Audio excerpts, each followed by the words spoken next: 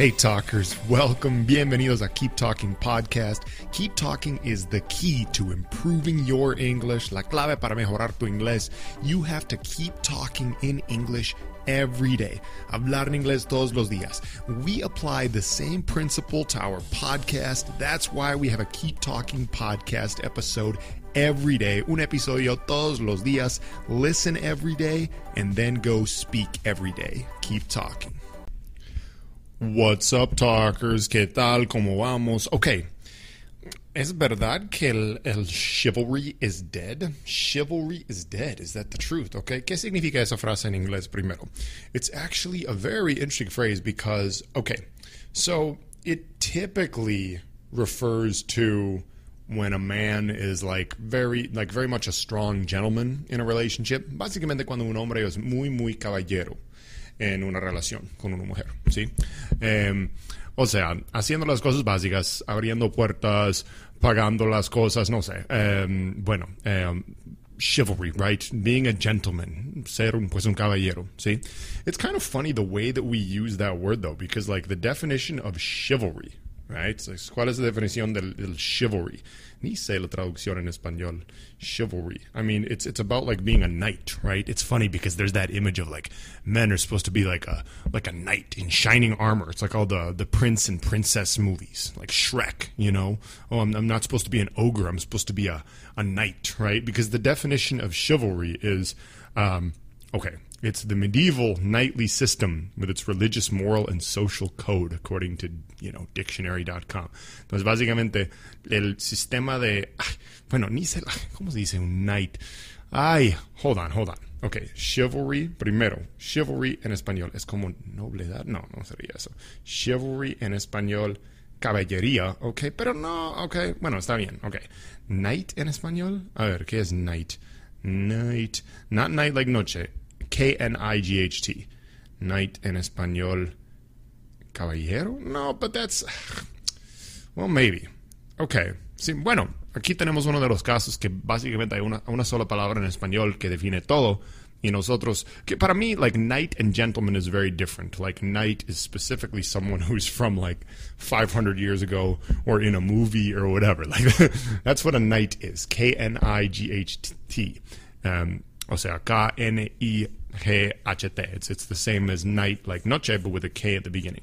See, it's a knight in shining armor, right? Como un, caballero, digamos, que está usando como todo su casco de metal y su escudo y su espada y está listo para literalmente pelear con alguien. We don't call ourselves knights nowadays. I mean, you'll hear it as a joke, we're modern day knights as men in modern society. Okay. So anyway, that's the definition of chivalry, right? In a modern context. Chivalry is dead, meaning that men are not strong gentlemen anymore. Men are not gentlemen. Men are, whatever, either assholes or beta males or a combination of all the above, right? So, es verdad que los hombres hoy en día no somos muy como caballeros. I mean, okay, I think it depends a lot on where you are. I think that in the U.S., where I live, there has been kind of a trend I think chivalry is coming back, if I might put it that way. O sea, yo creo que el caballerismo, si eso es la palabra, no sé. Yo creo que eso está volviendo hoy en día. Because I think that what's happened is there was a period where, because of all of these movements toward gender equality and everything, the idea is that men and women should do all of the same things in the relationship. They should split the bill, for example, at the restaurant. O sea, que deberían dividir la cuenta, que la mujer pague la mitad. Básicamente, yo creo que se perdió un poco de esa idea que el hombre debería ser primero como muy fuerte en la relación, como para proteger, que debería pagar las cosas la mayoría del tiempo, because that's the standard, I guess, definition of a traditional man, right? Someone who's going to provide, protect, and provide. That's what a man is supposed to do in traditional society, right? To protect and provide, okay? So, fuerte, físicamente, emocionalmente, económicamente, financieramente, everything like that, right? So, that's the traditional role of the man, and I feel in the U.S. at least, and I've talked about this before in this podcast, that we have a bit of a crisis of masculinity in our modern society, in the sense that just men, we're very weak. Somos muy débiles como hombres en la sociedad, y que nosotros, como lo digo, que, bueno, no somos tan fuertes emocionalmente, físicamente. We walk with our heads down sometimes. We don't have a firm handshake. Like, I feel like in the 20th century, men in the U.S. were just very, very strong, had a very strong character. Whereas now, not so much. And, but I think that we're making a push back. Yo creo que hay una tendencia que estamos regresando a ser como más fuertes y como caballeros. Because, like, okay, we have to define, see, I've talked about on different podcasts, you know, I am a believer in the statement that nice guys finish last. Okay, los hombres como demasiado amables terminan en el último lugar. Because I've been that guy before in certain situations.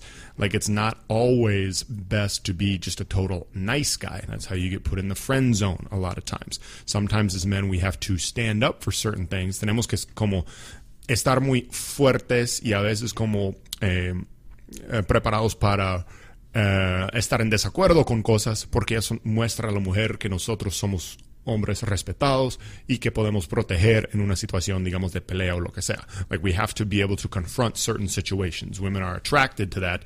So a nice guy who always is just allowing other people to do whatever they want is, you know, not strongly desired by you know, by women. Sorry, I got distracted with some in the background here. I swear it wasn't like a woman walking outside. It wasn't. No, but so, you know, that's why I do believe that, like, nice guys sometimes definitely do finish last. But there's a fine line we have to draw between saying, okay, I want to be a nice guy, but at the same time, or, you know, I want to be a gentleman. I don't want to be an asshole, but I also don't want to be like a total nice guy who finishes last and who doesn't get any respect from women and just from people in general. ¿Se me entiende la diferencia? O sea, hay que ser un caballero, pero tampoco hay que ser, digamos, amable. Hay que no ser como rudo, grosero, como un culero, un hombre, un asshole, pero al mismo tiempo no hay que no ser demasiado nice, ¿me entiendes? Básicamente fuerte, pero caballero, ¿sabes? Y yo creo que nosotros estamos como reaprendiendo eso, especialmente en los Estados Unidos. I think we are definitely relearning that here in this country. Because I think there are a lot of us, I think there are a lot of young men, and I still consider myself a young man, even though I'm 34 now, that we've become a little bit like disenfranchised with dating. Disenfranchised, esa es una palabra muy como rara, pero básicamente hemos estado como decepcionado con las ideas, digamos, del dating y todo el cuento. Por a veces, bueno, cuando a veces una mujer nos deja, cuando se aprovecha de nosotros, cuando nos damos cuenta que por no ser suficientemente fuerte o suficientemente caballero, por ejemplo, bueno, luego la mujer no quiere estar con nosotros. Like, this has definitely happened to me in certain situations, and I'm one now that, like, when I date, I try to be very, very much like a, what's the word? Like a strong man in the sense of I don't want to show any weakness, physical or emotional or financial, because I've showed all of those three things before in past relationships and it never ends up well. And I also, what's the word?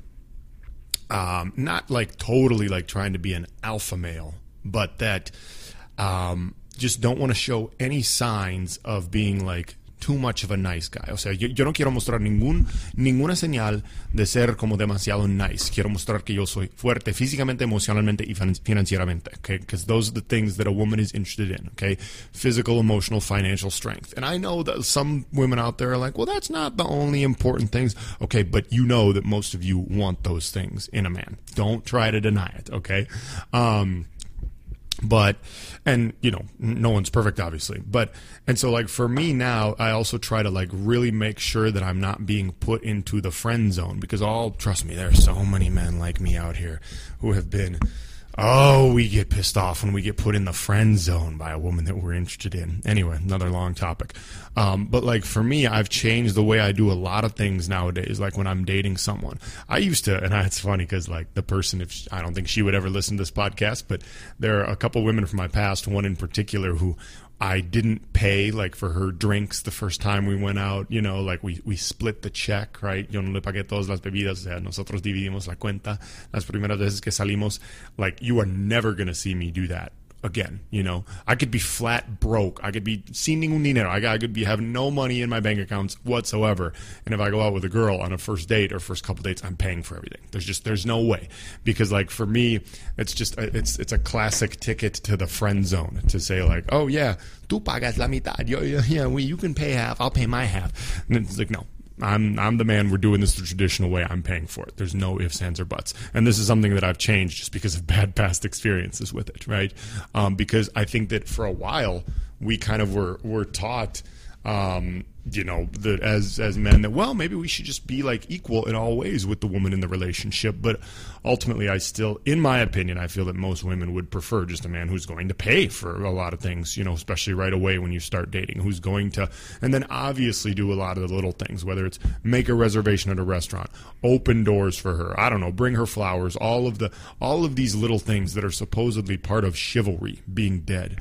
So I think that, in my opinion, chivalry is definitely not dead. We've kind of had to like bring it back in certain ways because they sold us on this idea that, you know, men and women should like be totally the same in relationships when that's just not the case. Like each side brings different qualities and each gender is attracted to different qualities in the other.